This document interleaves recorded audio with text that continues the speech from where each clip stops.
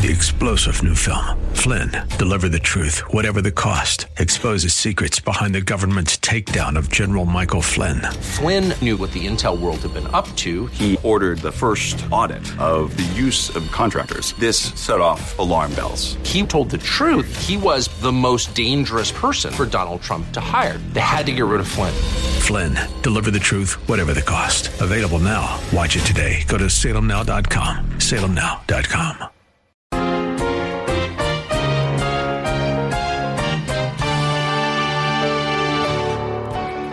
Once you feel that there's a lack of sincerity and honesty in a spiritual leader, you're just not going to listen to anything else he has to say.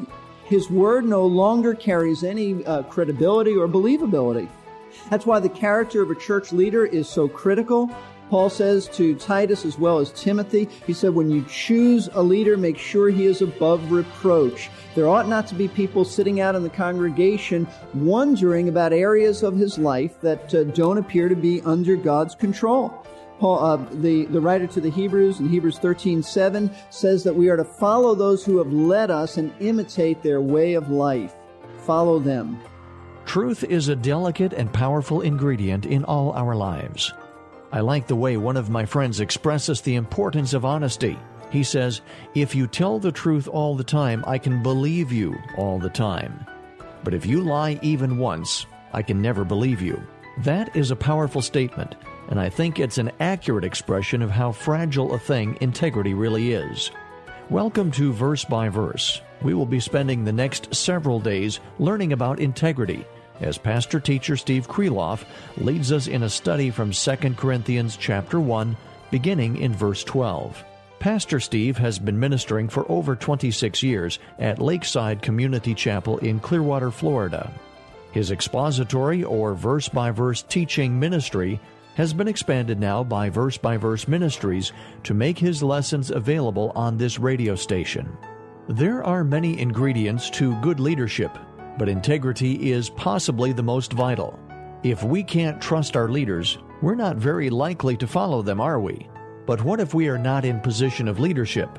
Well, we might not have official roles as leaders, but all Christ followers are leaders. The people around us are watching us, and if we are going to lead them to God, we have to be trustworthy. The Apostle Paul was a man of great integrity, but even so, he faced charges of dishonesty. Here is Pastor Steve now to tell us how Paul responded to his accusers. Let's open our Bibles to 2 Corinthians chapter 1. We continue in our study, going verse by verse through this wonderful letter. Really, in many ways, a neglected letter. Often Paul's first letter is studied and yet not his second letter. But how rich and wonderful 2 Corinthians has been as we've studied it, and it will continue to be like that. 2 Corinthians chapter 1, we want to break in at verse 12. Paul writes, for our proud confidence is this, the testimony of our conscience, that in holiness and godly sincerity, not in fleshly wisdom, but in the grace of God, we have conducted ourselves in the world, and especially toward you. For we write nothing else to you than what you read and understand, and I hope you will understand until the end, just as you also partially did understand us, that we are your reason to be proud, as you also are ours in the day of our Lord Jesus Christ. In this confidence I intended at first to come to you so that you might twice receive a blessing. That is, to pass your way into Macedonia, and again from Macedonia to come to you, and by you to be helped on my journey to Judea. Therefore I was not vacillating when I intended to do this, was I? Or what purpose do I purpose according to the flesh, so that with me there will be yes, and no at the same time? Now let's stop there, even though the passage does continue, and we'll get into this and you'll see how it flows. Many years ago, I invited a well-known Christian leader to speak at Lakeside. I had actually made these arrangements 2 years prior to the time he was to be with us. Then, about a year before he was scheduled to speak, I received a letter from this man asking me to release him from his commitment to speak here. He explained that he had overcommitted himself with too many speaking engagements and that he needed to spend more time with his family. In fact, he said that if I released him, I would be a real hero to his family. Well, it turns out that he had been asked to speak at another church in Florida right after ours, and he didn't feel that he could accept both invitations and be away from his family that long. And so he was asking me to relieve him from coming to Lakeside so that he could keep his commitment to speak at this other church.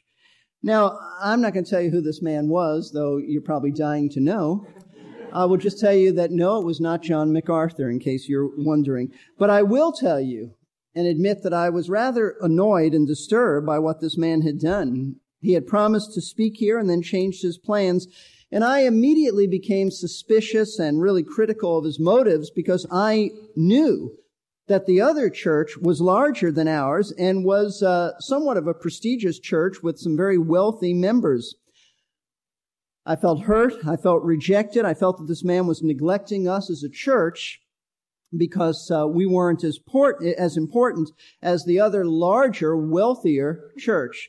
Now, I want you to know that my reaction was absolutely wrong. There's no excuse for that. It was wrong because I didn't know this man's motives. I couldn't read into his heart.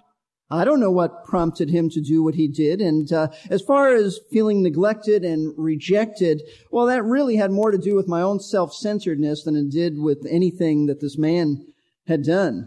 Now, why would I tell you a story about this incident of a Bible teacher changing his plans to speak here and my rotten reaction to it? And really, what does this have to do with 2 Corinthians? Actually, it has everything to do with 2 Corinthians because it is so similar to how the Corinthians reacted to the Apostle Paul's change of plans to visit them at Corinth. If you look at the passage that we just read, verses 15 through 17, in essence, are telling us that Paul had intended to visit them twice. He says, I intended to be a blessing to you twice. And what he's telling them is that he planned to visit them on his way into northern Greece in a region called Macedonia, and then when he left that region, he would visit them again. Because Corinth is in the southern part of Greece, Macedonia is in the northern part of Greece. So he said, on my way there, I'm going to visit you, and I'm going to visit you on my way out of there. And so that was his plan, and yet he changed his itinerary. He changed his plans. Because we know that he presently was in Macedonia when he was writing 2 Corinthians. He wrote it from Macedonia. We don't know exactly where. Most Bible teachers think that it was in Philippi, but there are other cities in Macedonia that we're familiar with. Could have been Thessalonica, could have been Berea, could have been some other place. But he was in Macedonia writing this, and yet he had not stopped off at Corinth on his way there. And the Corinthians were feeling rejected. They were feeling neglected by Paul. But Paul's opponents in the church, whom he later identifies as false apostles, these men seized Paul's change of plans to accuse him of being untrustworthy and unreliable. They said that, look, if the man can keep his word about such a small matter as visiting you, Corinthians, then maybe his words about Jesus Christ can't be trusted either. And what they were really trying to do was undermine Paul's authority as an apostle and say his teaching is off. They said maybe he says one thing when it comes to doctrine, but he means another. How can you really trust him? In other words, they said he was insincere, both in personal matters as well as doctrinal issues. And that really forms the background of chapter 1. Now, we'll learn as we get further into 2 Corinthians that his critics accused Paul of many things, not just this issue. They accused him of being weak, of suffering, because they said God's displeasure was on this man. If you're really a man of God, they said he wouldn't suffer like this. Look how weak he is. And that's why Paul defends himself so often about his weakness is really a sign of God perfecting strength in him. They accused him of being incompetent as a preacher. They accused him of being self-serving, of being proud, of even being mentally unbalanced, and several other things. But in chapter 1, Paul chooses to deal with the charge leveled against his integrity. Integrity. That's what chapter 1 is about. If you underline or if you write in your Bibles or you're taking notes, I would encourage you on this. You mark over chapter 1, integrity. That's what it's about. They said that Paul could not be trusted as a man of his word, either personally or doctrinally. Now, that's a serious accusation, Very serious accusation, especially for a minister of the gospel, because once people have lost confidence in your integrity as a spiritual leader, then you've lost your ministry to them. You have no ministry to them. If they can't trust your word, then they're not going to trust anything that you will ever say to them. Over the years as a pastor, I have noticed that in our church, when someone questions the integrity either of myself or of any of our elders or staff personnel, eventually they're going to leave the church. They won't reconcile that. If they believe that those in leadership have a problem with integrity, that they've made a decision that's either politically motivated or some other motive that's less than honest, they will eventually leave. Now, there are people who disagree with elders' decisions, and that's fine, but they still are to submit to the leadership. But once that disagreement is over integrity, it is just a matter of time before they're leaving. Why? Because once you feel that there's a lack of sincerity and honesty in a spiritual leader, you're just not going to listen to anything else he has to say. His word no longer carries any credibility or believability. That's why the character of a church leader is so critical. Paul says to Titus as well as Timothy, he said, when you choose a leader, make sure he is above reproach. There ought not to be people sitting out in the congregation wondering about areas of his life that don't appear to be under God's control. Paul, the writer to the Hebrews in Hebrews 13:7 says that we are to follow those who have led us and imitate their way of life. Follow them. Now, the Apostle Paul understood that if the Corinthians thought he was insincere personally, then they would not receive him as a teacher and as an apostle of Jesus Christ, which is exactly what his opponents wanted. That was their aim. But how important this is, but if these Corinthians rejected his apostleship, they were rejecting the Word of God. This wasn't a personal thing with Paul. They were rejecting the Word of God. So this is a crucial issue. It's really something quite critical that's at stake. And that's why Paul starts off this letter by addressing the subject of his integrity. Now, for the last few weeks, we really have looked at integrity in an indirect way. Paul taught us about suffering, but that wasn't isolated. He wasn't just teaching us about suffering for the sake of learning about suffering. Indirectly, he wanted the Corinthians to know that his suffering in some way affected and influenced him coming to visit them. That's why in verse 8 he said, "For we don't want you to be unaware, brethren, of our affliction, which came to us in Asia," meaning Asia Minor, "that we were burdened excessively beyond our strength, so that we despaired even of life." The reason he wrote about this suffering was to explain that in some way, which he did not reveal to us in terms of details, his affliction in Asia prevented him from visiting them as he had planned. But having just dealt with the subject of integrity in an indirect way, now Paul will, beginning with verse 12, and continuing into chapter 2, he will directly answer this charge of insincerity and fickleness by defending his integrity. Pastor Steve will be right back after we take a moment to welcome those of you who just tuned in. We're glad to have you here with us for another Bible class of the air. You're listening to Verse by Verse with Pastor Teacher Steve Kreloff of Lakeside Community Chapel in Clearwater, Florida. If you missed the start of class, keep listening at the end of our program, and I'll tell you how you can re-listen to this and other lessons at our website. Today's lesson is the start of a 3-part message on integrity, which is the beginning of a series of studies on the subject. The church today has been marginalized like never before. It has been tossed into an intellectual trash bin by our society. It's not really gone, but most people ignore it. The prevailing, most modern attitude is that if you find truth there, well, that's fine with you, but what's true for you is not true for me. There are a number of things that have conspired to bring about this sad situation. One of them is a general lack of integrity among professing Christians. If I say I am a Christian, but I don't keep my word, why would anyone believe me when I tell them that God is real and He loves them?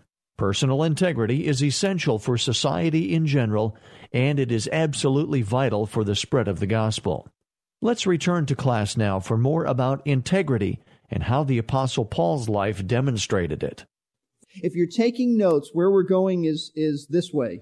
He does this by presenting us with 3 qualities in his life that demonstrated his integrity. These are the qualities that demonstrated Paul's integrity, and these are the timeless principles and qualities that ought to demonstrate your integrity and my integrity. Same qualities. If you and I are to have any impact on people for the Lord Jesus, we must be noted as people who are honest and speak the truth and are transparent. We all know that we live in a culture where people don't think it's important to be honest. That is where our culture is at. Integrity is a lost virtue. Situation ethics seem to rule the day. That is, that you determine if you're going to speak the truth based on what the outcome will be. Based on the outcome, you determine your ethics based on the situation. That's what rules most people's lives. Insincerity and dishonesty are considered the norm. Rather than communicate honestly, people tend to play games, they scheme, they connive, they manipulate people to get their own way. That's the world we live in. Just in a recent edition of World Magazine, I don't know if you're familiar with World Magazine, it's like Time Magazine, only it has an evangelical slant. It's excellent. And what I'm about to read to you, it's a very brief quote, but it is an absurd statement which reflects our distorted perspective on integrity. Here's what he said. I think you can be an honest person and lie about any number of things. That is a direct quote, and if you can figure that one out, see me afterwards. Because I couldn't even begin to explain to you what he meant. Because what he has done is he has redefined honesty. And once you have redefined the term, there is no way of communicating clearly. But that's what he said. I think you can be an honest person and lie about any number of things. Well, the Apostle Paul didn't believe that. Nor did he live by that kind of ethic. He lived and spoke the truth, and he wants the Corinthians to know it for the sake of Jesus Christ and for the sake of the purity of the ministry. And so he presented them with three qualities of his life that demonstrated his integrity. This morning, we're going to look at the first one. First quality of Paul's life that demonstrated that he was a man of integrity was this. Number one, his total transparency. He was totally transparent. We see this beginning in verse 12. He writes, "For our personal confidence is this, the testimony of our conscience that in holiness and godly sincerity, not in fleshly wisdom, but in the grace of God, we have conducted ourselves in the world and especially toward you." Now, Paul begins a defense of integrity by, first of all, making a boast. That's what he means by our proud confidence. And that might strike us as a little strange that Paul, such a humble man, would talk of boasting and of being proud and having confidence. In fact, he often uses this term for boasting throughout 2 Corinthians. This is not new to Paul in this letter. Maybe the first time he used it, but he'll use it several times. But I want you to know this was not boasting in the sense of bragging. Not bragging about something that he had accomplished. That's not it at all. Paul's boasting had to do with something that God had accomplished by his grace in Paul's life. So Paul is not saying, look at me, I'm doing great, this is what I've accomplished on my own. No, his boasting is really in the grace of God. As he said to the Corinthians in 1 Corinthians, he said, I am what I am by the grace of God. And that's sort of the feeling here. Something God had accomplished in his life. Now, what was that? What was he boasting about? We read on, "For our proud confidence is this." So he's going to tell us what it is. It is the testimony of our conscience. Paul boasted about the fact that he had a clear conscience. When he thought of his conscience, he said, it's clean, it's clear. When it came to his behavior towards the Corinthians, he said, we behave like this towards the world, but especially towards you Corinthians. Now, what is the conscience? What is the conscience? A conscience is that moral monitor that God has placed within every one of us. It is a moral warning system that everyone has. When we do what's right, our conscience gives us approval. It applauds us in that sense. It approves of our actions. It approves of our motives if we do what's right. If we do what's wrong, our conscience just screams out at us with accusations, a million cries of guilt. In Romans chapter 2, Paul speaks of the Gentiles who don't have the law of God. There are pagans who didn't have the written law of God, but he said in Romans chapter 2, verse 15, in that they, speaking of the Gentiles, show the work of the law written in their hearts, their conscience bearing witness, and their thoughts alternately accusing or else defending them. That's what a conscience does. It accuses you when you're wrong. It defends you when you're right. Your conscience evaluates your motives as well as your actions. On earth, there is no higher appeal to a court than your conscience. You may fake other people out, and you may pretend to be something that you're not, but your conscience will tell you. Your conscience tells you. The conscience, though, to work properly and effectively, God's Word must enlighten it. Must enlighten it so that it will be sensitive and responsive to the high moral standards of Scripture. Well, the Apostle Paul thought very much about conscience, and Paul had a highly enlightened and sensitive conscience because he had filled his life with so much of the Word of God. And so, when Paul considered his behavior among the Corinthians as well as his conduct in the world, he could boast that by the grace of God, the testimony of his conscience was that he had behaved properly. Conscience was important to the Apostle Paul, and it ought to be important to you. He said, for example, in Acts chapter 23, when he stood before the Sanhedrin Council in Jerusalem, in Acts chapter 23, verse 1, it says, Paul, looking intently at the council, said, Brethren, I have lived my life with a perfectly good conscience before God up to this day. Now, Paul wasn't claiming to be sinless, but what he was saying is when I do sin, I confess it and deal with it, and I know nothing that anyone could hold against me right now. I've dealt with everything. There's nothing hidden. There's nothing in my closet. No skeletons there. He said in the next chapter, chapter 24, verse 16, he said, in view of this, I also do my best to maintain always a blameless conscience, both before God and before men. He also wrote to Timothy, in two places he wrote about a conscience, actually several places, but in 1 Timothy, or 2 Timothy, chapter 1, verse 3, this is at the end of his life. He's about to be beheaded. He said, I thank God whom I serve with a clear conscience, the way my forefathers did, as I constantly remember you in my prayers day and night. Even at the end of his life, in a dungeon in Rome, Paul said, my conscience is clear. He said in 1 Timothy chapter 3 that those who serve in the office of deacon, he said in verse 9, they are to hold to the mystery of the faith with a clear conscience. That is to say that they are to embrace the faith. They are to embrace the Word of God and have a clear conscience in obedience towards God. There ought to be nothing in their life that's out of whack, biblically. So conscience was important to Paul.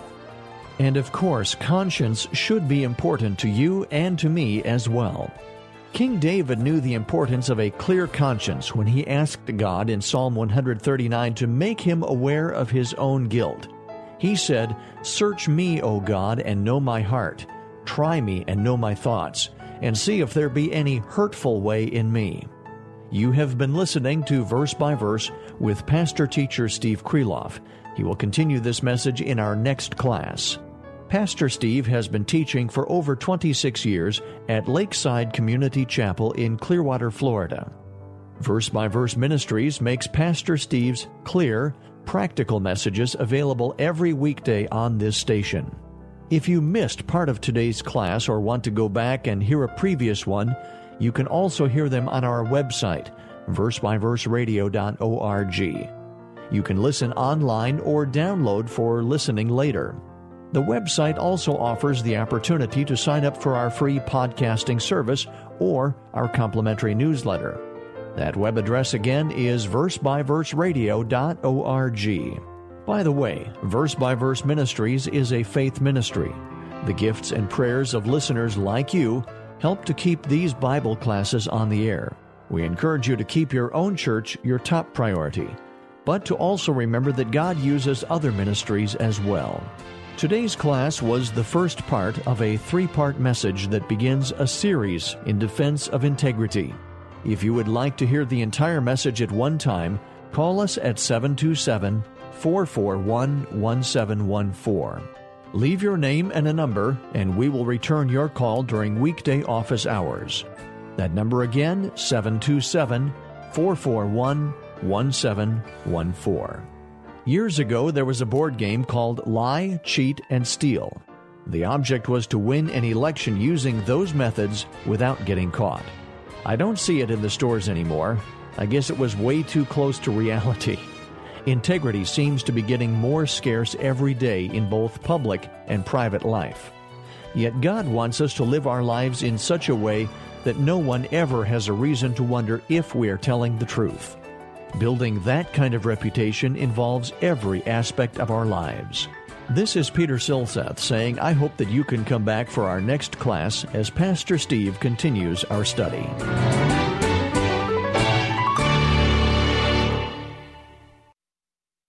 We're here to give you strength between 3-star General Michael J. Flynn, head of the Pentagon Intelligence Agency, knew all the government's dirty secrets. He was one of the most respected generals in the military. Flynn knew what the intel world had been up to. He understood its funding. He ordered the first audit of the use of contractors. This set off alarm bells.